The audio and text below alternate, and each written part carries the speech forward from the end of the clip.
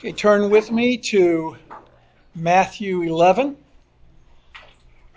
We're going to be looking at verses 7 to 15. We started this 2 weeks ago when I was here last. And so we'll read it, I'll do some review, and then we will continue on. The passage says this: Now as these men were going away, Jesus began to speak to the crowds about John. What did you go out into the wilderness to see? A reed shaken by the wind? But what did you go out to see? A man dressed in soft clothing? Behold, those who wear soft clothing are in king's palaces. But what did you go out to see? A prophet? Yes, I tell you, and one who is more than a prophet. This is the one about whom it is written, Behold, I send my messenger ahead of you, who will prepare your way before you. Truly I say to you, among those born of women, there has not arisen anyone greater than John the Baptist. Yet the one who is least in the kingdom of heaven is greater than he. And from the days of John the Baptist until now, the kingdom of heaven suffers violence, and violent men take it by force. For all the prophets and the law prophesied until John. And if you are willing to accept it, John himself is Elijah who was to come. He who has ears to hear, let him hear. So Jesus said that when it comes to humanity, there was never anyone greater than John the Baptist. He was the greatest human being ever to live. From the earthly human perspective, his personal character, his privileged calling, and his powerful culmination make him the greatest man that ever lived. As people stood back and perceived him, there was just never anyone like him. He was the most powerful personality, the most powerful voice that ever spoke. He had a dynamic ability to communicate. There was never a prophet with more human talent, more significant role to play in human history than John the Baptist. He was unparalleled. So we saw that from verse 7, back in verse 7, Jesus is speaking to the crowds, and he's going to make sure that people understand the greatness of John the Baptist, but only as an illustration of a greater spiritual truth. That's why at the end of verse 11, he says, Yet the one who is least in the kingdom of heaven is greater than he. What he's saying is this: when it comes to human talent and playing a role in human history, there's never been anyone as great as John the Baptist. But when it comes to the spiritual dimension, the least person in the spiritual dimension is greater than the greatest person in the human dimension. That's what he's saying. Now, Jesus reinforces John's greatness, and he does it by discussing three major truths about John that mark his greatness. As I said, they were his personal character, his privileged calling, his powerful culmination. Last time we looked at his personal character, and then let me review that, and then we'll move on to the other two. The first way we saw that John revealed his character, we had to look back a little bit at verses 2 and 3 in the chapter, and that was that he was a man who could overcome his weakness. Everyone has weaknesses, everyone has failings and infirmities and problems. The question is whether or not you can overcome them. That's a mark of greatness. The great ones fight through, the great ones battle through their problems against them. That's the difference, and John had that ability. He was in prison. He was questioning whether Jesus was really the Messiah or not, because Jesus wasn't living up to the current expectations. And so at that point, John's at a low point in his life. He's at a weak place.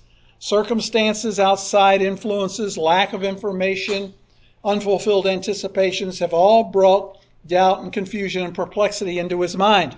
So how did he deal with it? He goes to Jesus. He sent some disciples and told them to ask if he's the one who should come, or if we're looking for somebody else. And they went and they asked, and Jesus demonstrated with miracles, and they went back and they told John, and that settled the issue for John. It may not be an easy task, but the man who is great is always the person who deals with his weaknesses and overcomes it, and that marked John. So we learned that the first mark of a truly great person is to overcome your weakness. And by the way, we also mentioned that one of the great marks of this kind of man, the true marks of greatness, is humility.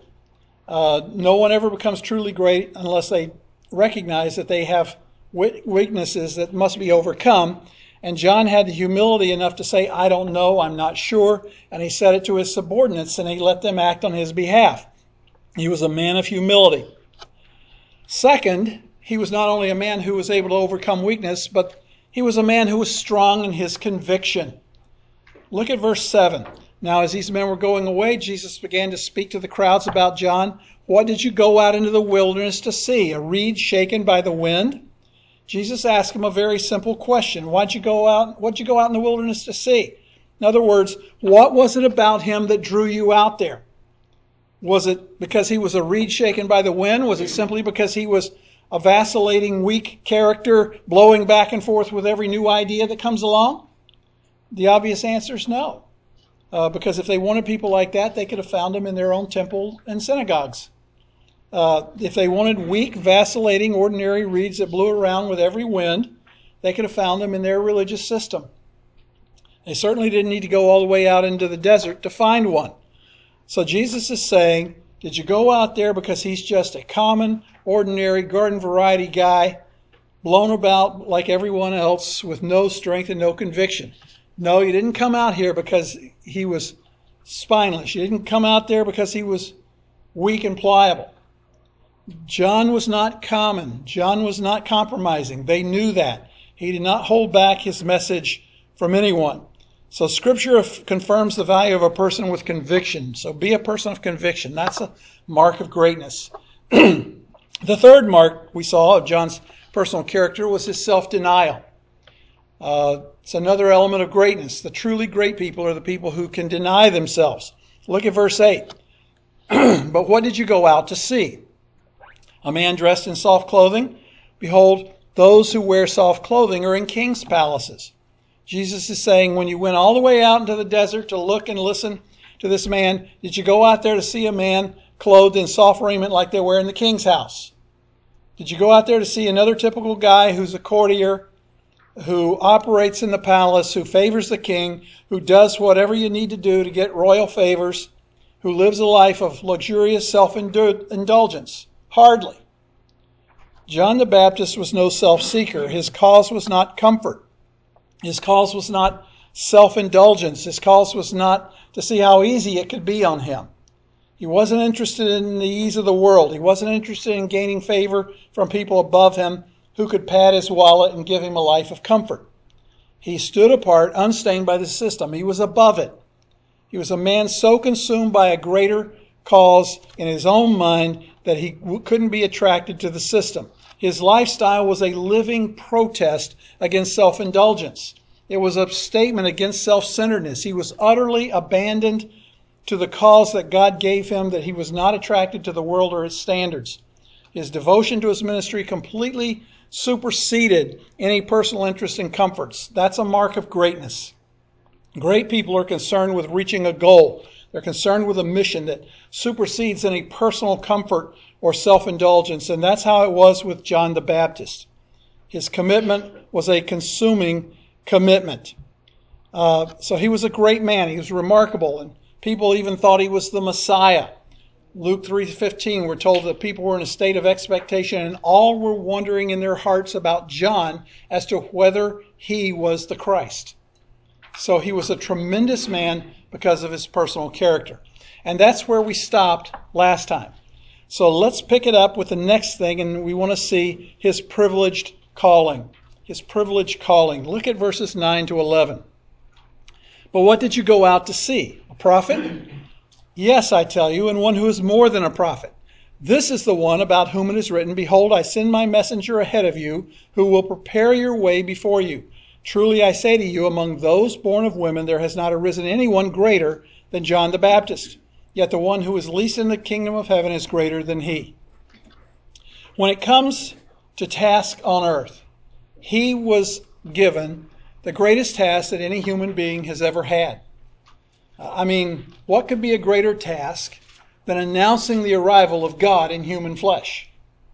The only person in the human race that even comes close to John in that regard is Mary. Mary was chosen to bear the Messiah. But in many ways, John is greater than Mary. Mary gave birth to a baby. John heralded a king. Mary brought Jesus into 30 years of obscurity. John ushered him into 3 years of effective ministry. So he was a remarkable man. Look at verse 9 again. Jesus asked, But what did you go out to see? A prophet? Yes, I tell you, and one who's more than a prophet. Jesus tells them that he realizes they didn't go out to see a reed shaken by the wind or a man in soft clothing, but rather they went out to see a prophet. But Jesus says John was more than a prophet. He was, verse 10, the one about whom it is written, "Behold, I send my messenger ahead of you who will prepare your way before you." He was the herald of the Messiah, the forerunner who would announce the coming of the Messiah. Matthew 21:26 says that the Jewish religious leaders recognized that the people regarded John as a prophet.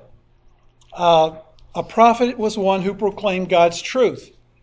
And when it came to his ability to speak, he was without equal. He was a greater prophet. Just think about this. He was a greater prophet than Moses, Elijah, Isaiah, Jeremiah, Daniel, and all the rest. Why? Because he was the man God selected to be the forerunner of the Messiah. He was the ultimate prophet. He was the valedictorian among the prophets. He was the most dynamic, articulate, confrontational, powerful spokesman God ever had. And he was there to do the supreme prophetic task, to announce not only that the Messiah was coming, which other prophets had done, but that he was there then.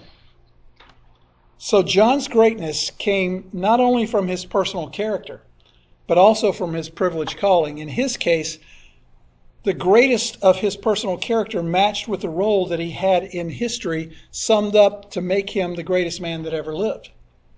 You see, true greatness always matches the right man with the right position.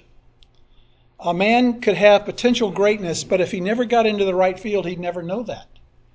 That's why it's so great when a person is a believer who's submitted to Christ, because God knows what your strengths are. And through his expressed will and the Spirit of God, he can lead you into that which is the greatest fulfillment of the abilities he has given you. People in the world, they're all on their own to figure out how to best use their talents, skills, and strengths. And if they're lucky, they'll guess correctly. But as Christians, we have God to give us that direction. And remember, he's sovereign over all these things. I mean, you may not be satisfied. You may not have been satisfied with your career. You may have wished you could have done something else in life. But just remember that God is sovereign and he ordains, directs, steers, and guides his children to do that which he desires them to do. And so the man and the mission come together. John was God's chosen voice. Listen to Amos 3:7. Surely your Lord Yahweh does nothing unless he reveals his secret counsel to his slaves, the prophets. John was one of God's slaves, a prophet with a message from God. And it had been 400 years since there had been a prophet in Israel. There were 400 years of silence from God. But when John came, he spoke with such authority, they knew he was a prophet. He spoke with power and conviction, and people were changed. There was a tremendous amount of excitement. All of them didn't believe his message, but they all recognized that he was a prophet.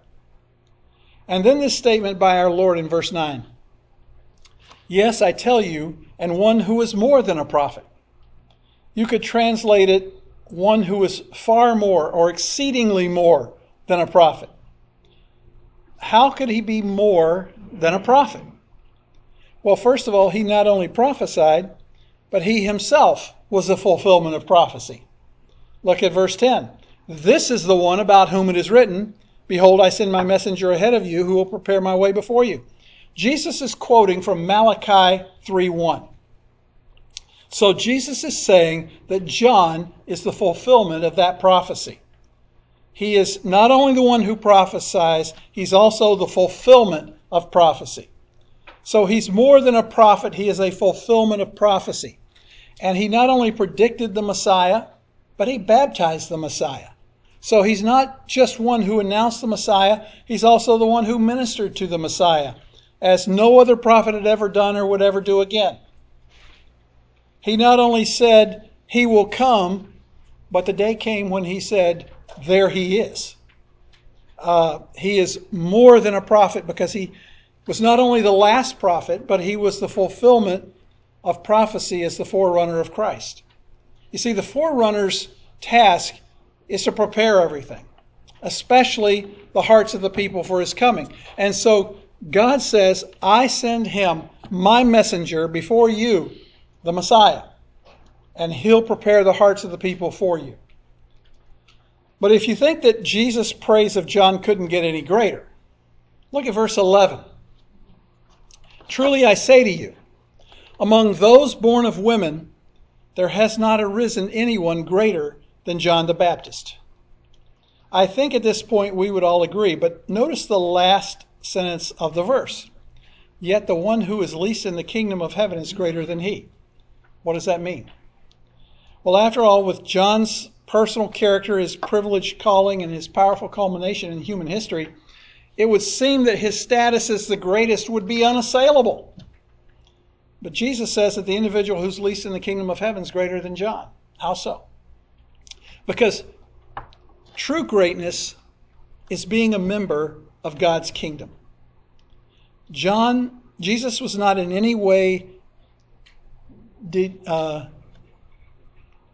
putting down John, denigrating John at all, but rather he was bringing out the wonder of being in the kingdom. See, great though he was, John the Baptist belonged to the old order. He proclaimed the need for repentance in view of the coming Messiah. But his function was preliminary to the Christian era. He is classified among those who preceded the kingdom. The greatness of those in the kingdom does not exceed John in terms of character or calling, but rather it refers to privileged position. Those in the kingdom would know about Jesus' death, burial, resurrection, and ascension. They would know about and experience the coming of the Holy Spirit. John wouldn't ever experience any of that. He proclaimed the coming kingdom. He announced the coming Messiah. But he was imprisoned and died without getting to witness and participate in the kingdom. So those in the kingdom have far greater privileges than did John the Baptist. And in that sense, they are greater than him. True greatness is being in God's kingdom. True believers in Christ are already a part of his kingdom. At this point, it is spiritual, but we participate in it fully. One day it will be a physical kingdom and we will reign with Christ. But because we are in that kingdom, we have a more highly privileged position than John the Baptist. Okay? So, any questions or comments at this point before we move to the next one? Because that's a significant point. Okay? Well, finally, not only was John great because of his personal character and his privileged calling, but he was also great because of his powerful culmination. Look at verses 12 to 14. And from the days of John the Baptist until now, the kingdom of heaven suffers violence, and violent men take it by force. For all the prophets and the law prophesied until John. And if you are willing to accept it, John himself is Elijah who was to come. Listen carefully. There are three ingredients of greatness. Greatness starts with personal character, but it has to be matched with the right calling. You have to have the right man and the right mission. But thirdly, you've got to have the right impact at the right time. It takes all of that to make it happen. And there were 400 years without a prophet. Great anticipation had been built up as people hoped for the Messiah. So it was the right moment. There was electricity in the air as John came on the scene. And so he brought everything to a powerful culmination. He made waves. He upset the status quo. He had high impact. He created conflict. You'll notice in verse 12 that the word violence is used. He created violence. He stirred up a hornet's nest. When he confronted the Jewish leadership, things became explosive. He brought everything to a head. Everywhere he went, there was a violent reaction. He was a man of destiny. His influence was at the crisis moment of redemptive history, and everything was happening all around him just like a hurricane. Jesus is saying, ever since John's been around, there have been problems. It's been 2.5 years of this guy. He's in prison, but still the violence goes on. The term kingdom of heaven here is a general term simply referring to God's rule, his will, his message, his principles and purposes. And they have been violently dealt with since John came along. Now, what is the nature of this violence? Now, to understand this, we got to swim in the deep end of the theological pool for a little bit. I spent at least 90 minutes just studying this one verse because it's a bit confusing. There are excellent Bible scholars who disagree as to what this verse means, so I'm not going to tell you that I'm 100% certain that I'm right. But I think I'm right. I think I'm correct. When I'm done, if you disagree with me, so be it. But I've got to explain the Greek language here, so I'm going to give you an interpretive explanation of the text, so we will be swimming in the deep end of the pool, okay, for a couple of minutes. There are two possible ways to translate this verse. The verb biazo, right here, which is translated suffers violence, can be read as either a passive voice verb or a middle voice verb. As a passive verb, it would carry the idea of being oppressed or treated violently by others, which would indicate that violence is brought on the kingdom of heaven by those outside of it. And that did happen. The Pharisees and the scribes had attacked John verbally, and Herod had attacked him physically.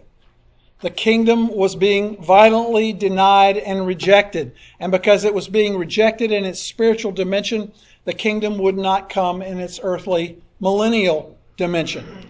Soon the enemies of the kingdom would kill not only John, but even the Messiah himself. They would destroy both the herald and the king.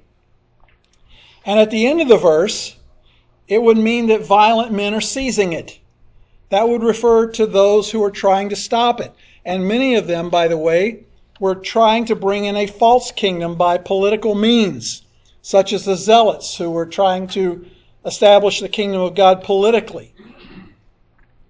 They were trying to seize the kingdom of God from a political perspective and then establish it. So the kingdom of heaven, which is the rule of God and the implementation of his standards, was being attacked, and they were trying to stop it, and they disallowed its earthly reality, which had to be postponed to the future. That's if you read that as a passive voice verb. But if we read this as a middle voice verb, it carries the idea of applying force or of entering forcibly. If that is the correct way to read it, the translation would be, the kingdom of heaven is vigorously pressing itself forward, and people are forcefully entering it.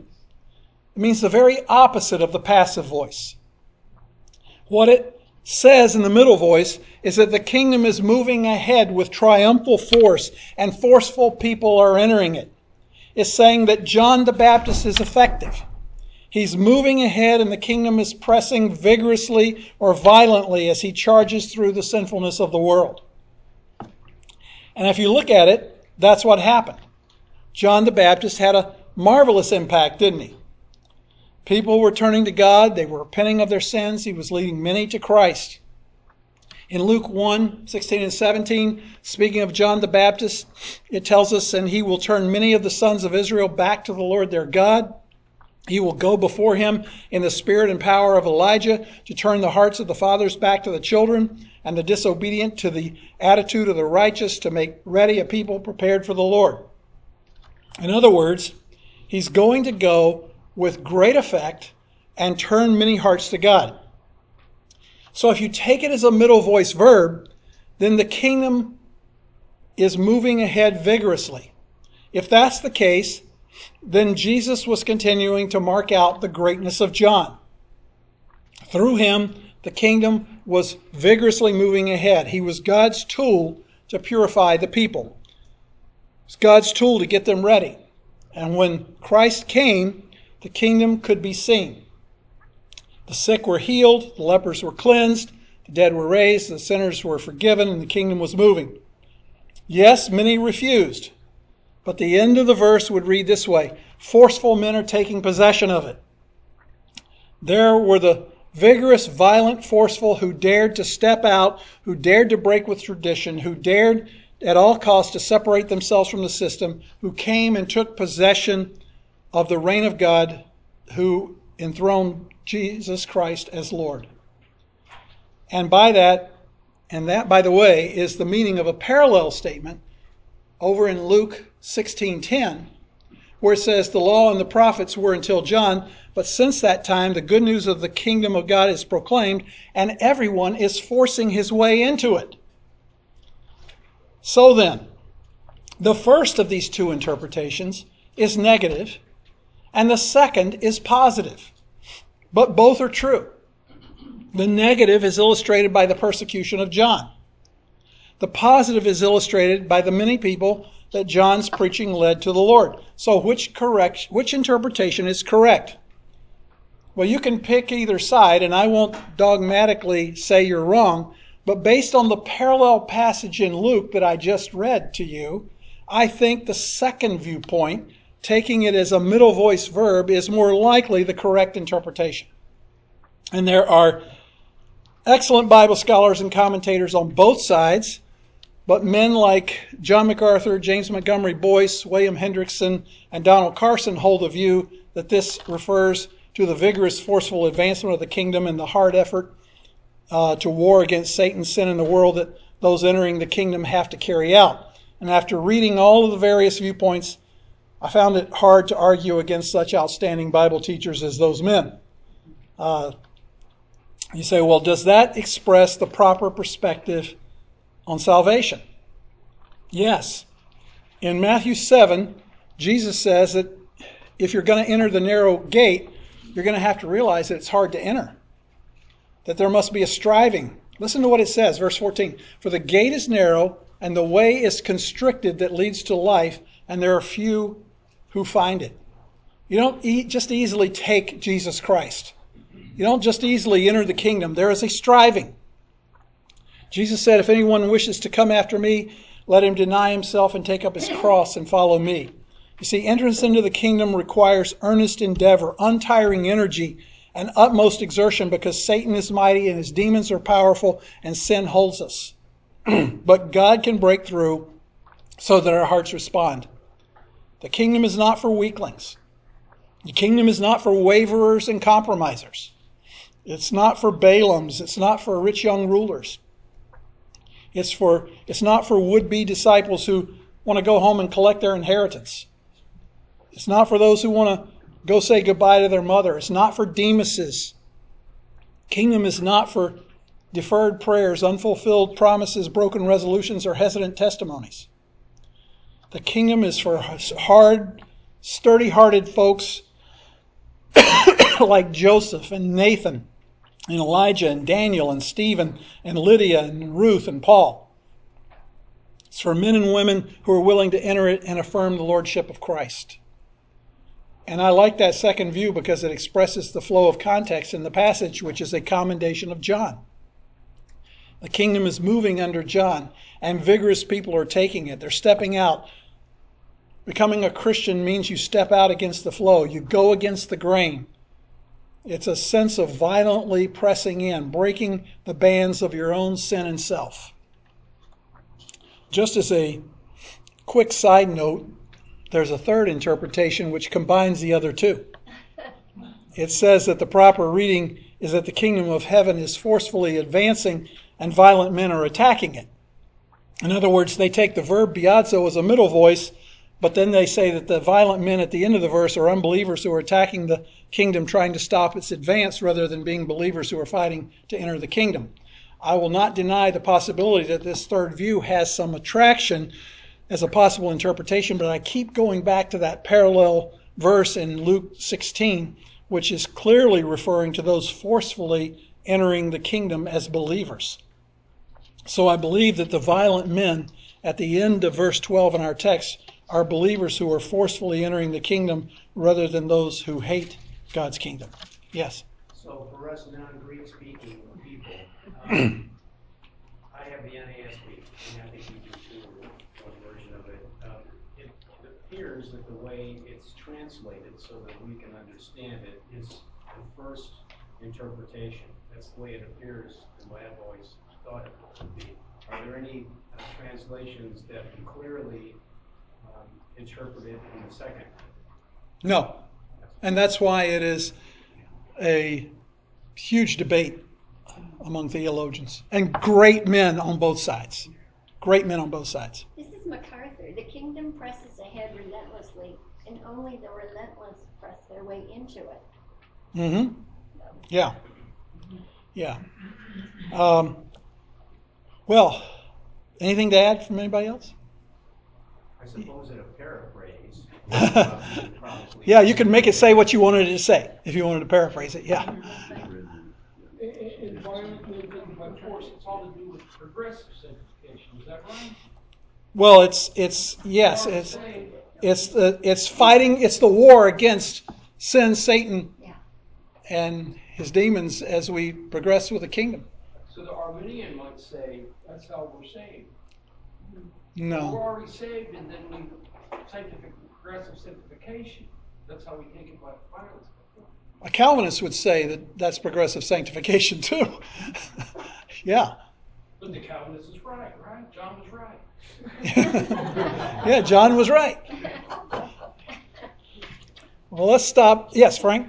Bottom line, this is just an argument against this easy believism that's out there. Mm-hmm. Coming to the Lord and being a Christian in the world today is not something that is simple belief and then you go on living the way you've been living. It's a battle. Mm-hmm. And we have, even Paul talked about it being a battle. Everything in the New Testament, he talks about the Christian life, is a battle. It's a war. And so, yes, it is violent. It is. I mean, there's a war going on. We wrestle not against flesh and blood. Who we wrestle against? This demonic world, and they're not going to stop. And so, basically, bottom line, it's hard to live as a child of God in a very dark and evil world. It's a battle. It is. We have to accept that. Yep. Well, let's stop swimming in the deep end of the pool and head back to the wading pool for a little while, shall we? We come to verse 13, and we see that John is the culmination of everything. It says, "For all the prophets and the law prophesied until John." He's the culmination. He's the final prophet. Notice that it says, until John. That Greek word means up to, as far as, to that point, until. Jesus used a word which clearly meant that John was the last of the prophets before the Messiah. Up to that point, there had been many prophets in Israel's history, but John was the last one. There would be no more. Everything from Adam to John the Baptist is moving along to the point that he pointed to Jesus Christ and said, "Behold the Lamb of God."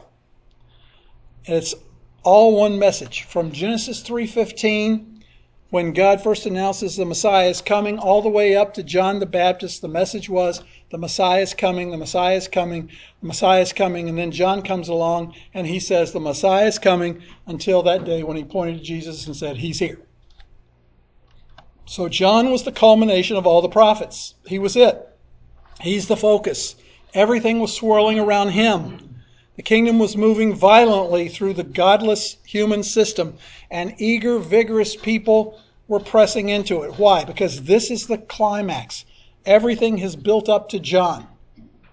And then verse 14, a marvelous verse. "And if you're willing to accept it, John himself is Elijah who was to come." Now what does that mean? Simply this. In Malachi 4:5, it says, "Behold, I'm going to send you Elijah the prophet before the coming of the great and awesome day of Yahweh."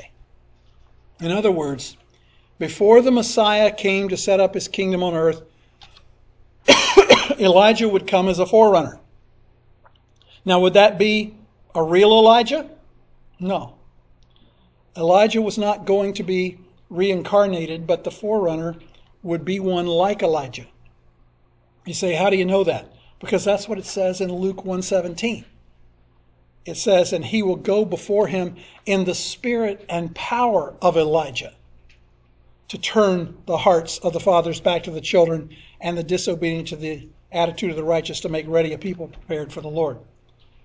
And the Jews recognized that John fit the pattern of the spirit of Elijah.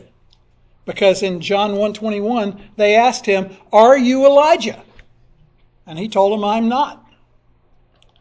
Now, if John says, I'm not Elijah, and Jesus says, if you're willing to accept it, John himself is Elijah, then we know what Matthew 4:5 means, that God will send Elijah before the Messiah. It will be a man with the spirit and power of Elijah in his person and character, a powerful, rugged individual who will come and announce the kingdom. Jesus says, if you receive the kingdom, if you receive the message, if you open your hearts to the Messiah, then God will establish the earthly kingdom, and John will have fulfilled that prophecy. He will have been that Elijah. But if you refuse the kingdom, then John is not going to fulfill that Elijah prophecy, and there will yet be an Elijah-type person to come in the future. Well, they didn't receive the kingdom, did they? So John was not that Elijah. But before the kingdom comes in the future, there are two witnesses who are going to come and prophesy for 3.5 years. Read Revelation 11 sometime. From the description of their power and miracles and their message and their physical dress, they display the characteristics of Moses and Elijah. Some Bible teachers believe they are the real Moses and Elijah who will be sent back to earth by God. While I think that's possible, because God can do anything he wishes, I wouldn't be dogmatic about that. But I do believe one of them will be that man with the spirit and power of Elijah who comes to announce the kingdom. John could have been that representative of Elijah if they had believed. And then the kingdom would have been established right then. But they didn't believe, and so he was not that Elijah. Even with John's powerful culmination of Old Testament history, even with his marvelous, privileged calling and his personal character, not everyone believed or appreciated him. Not everyone understood the significance of this man. So Jesus adds a final admonition and warning in verse 15. He says, he who has ears to hear, let him hear. Jesus is saying, if John is the forerunner, then I am the king. And if I am the king, the kingdom is being offered to you. Don't refuse it. There's a twofold offer of the kingdom. Receive the Messiah into your heart, and if you as a nation receive me, I'll bring my kingdom to earth. They were offered both. The nation did not receive the Messiah. A few received the king into their hearts, and throughout history since that time, God's kingdom has come to those who have received Christ in their hearts. But there yet awaits a kingdom on this earth. John was the greatest man to live before Christ. But the highest greatness God offers is not like John's. John was a unique man and greatly used by God in the redemptive scheme before the new covenant. But his greatness pales beside those who enter his spiritual kingdom through trust in him as Lord and Savior in the new covenant. True greatness is not being like John the Baptist, folks. True greatness is being like Christ. That is the one pearl of great value for which it's worth sacrificing everything else. And that brings us to the end of this passage. Any comments or questions about anything we covered today? Yes. Ken Myers came to our church up in Gloucester, Massachusetts a while back, and we had a Seder. He was explaining what the Orthodox Jews do. And at one point he opened the door and he called for Elijah. Yeah. But in the Jewish mindset, if they reject the Messiah, what are they waiting for? No. They are looking, they're still looking for their Messiah. They rejected Jesus as their Messiah. But the Jews are still looking for their Messiah. And they know that Elijah comes before him. So part of the tradition of the Passover Seder is that the youngest child in the family gets up and opens the door as a welcome to the Messiah. Steve Kreloff can tell you he did that all of his growing up years. He was the youngest child. He went and opened the door to allow Elijah to come in. And the father calls for him, or does it? I don't know. I'm not Jewish, never have been. Not planning to be one. Okay? Anything else? Good question. Okay? Yes. What did the Jews do with John the Baptist then? What do you mean, what do they do with him? Well, he's the forerunner of Christ. They don't believe that? Well, to put it, what do the Jews do with John the Baptist? Well, John the Baptist, we read about John the Baptist where? The New Testament, right? Oh. As the guy who I may agree with on certain things but disagree with on his Jewishness, as Ben Shapiro once said, and I heard him say it, is in his interview with John MacArthur, is he refers to the New Testament as the fiction part of the Bible. Okay? And that's the typical view of your average Jew. They see the New Testament as the fiction part of the Bible. And so it's a John the Baptist is he's not an important character to them. Okay? Anything else? Yes, LaRue? Bruce, would you put Claire on that? She's leaving Pinehurst Village, and we had a little fellowship with her. Actually, we played cards with her yesterday to say goodbye, and we talked about the Lord. And she thought we were asking her, and she said she prays to God, and we said, well, what do you believe about Jesus? And she says, I don't believe in Jesus. And I said, the Bible says no one comes to the Father but through me. She said, I don't believe that. She says like, Is she Jewish? to heaven. She knows in her head she's going to heaven. Is she Jewish? No. No. Mm-hmm. She's just, I have never seen She's just your typical pagan. Mm. But I want to give her something. I want to get, I just felt sick. She just said, I mean, anything we said to her, she just said, I know I'm going to heaven. I'm okay. You're out of this world is fine. Mm-hmm. Yep. And I that's mean, what she's answers she's 88. in the book Answers in Genesis, the author addresses what she just said. He says the greatest verse in the whole Bible is, in the beginning, God. And then later on, several chapters later, he says, nobody that believes in God only is going to heaven. Right. Yeah, there's a world of people who say they believe in God. Yeah. And Satan believes in God. Yeah, Yeah. you say the devil. And, yeah. Okay. Well, Anyway, her name's Claire. So Claire. I appreciate it. So pray for Claire too. All right. I guess our time is. I'm not going to try to get into the next one. There's no sense in trying. So let's stop and close with prayer.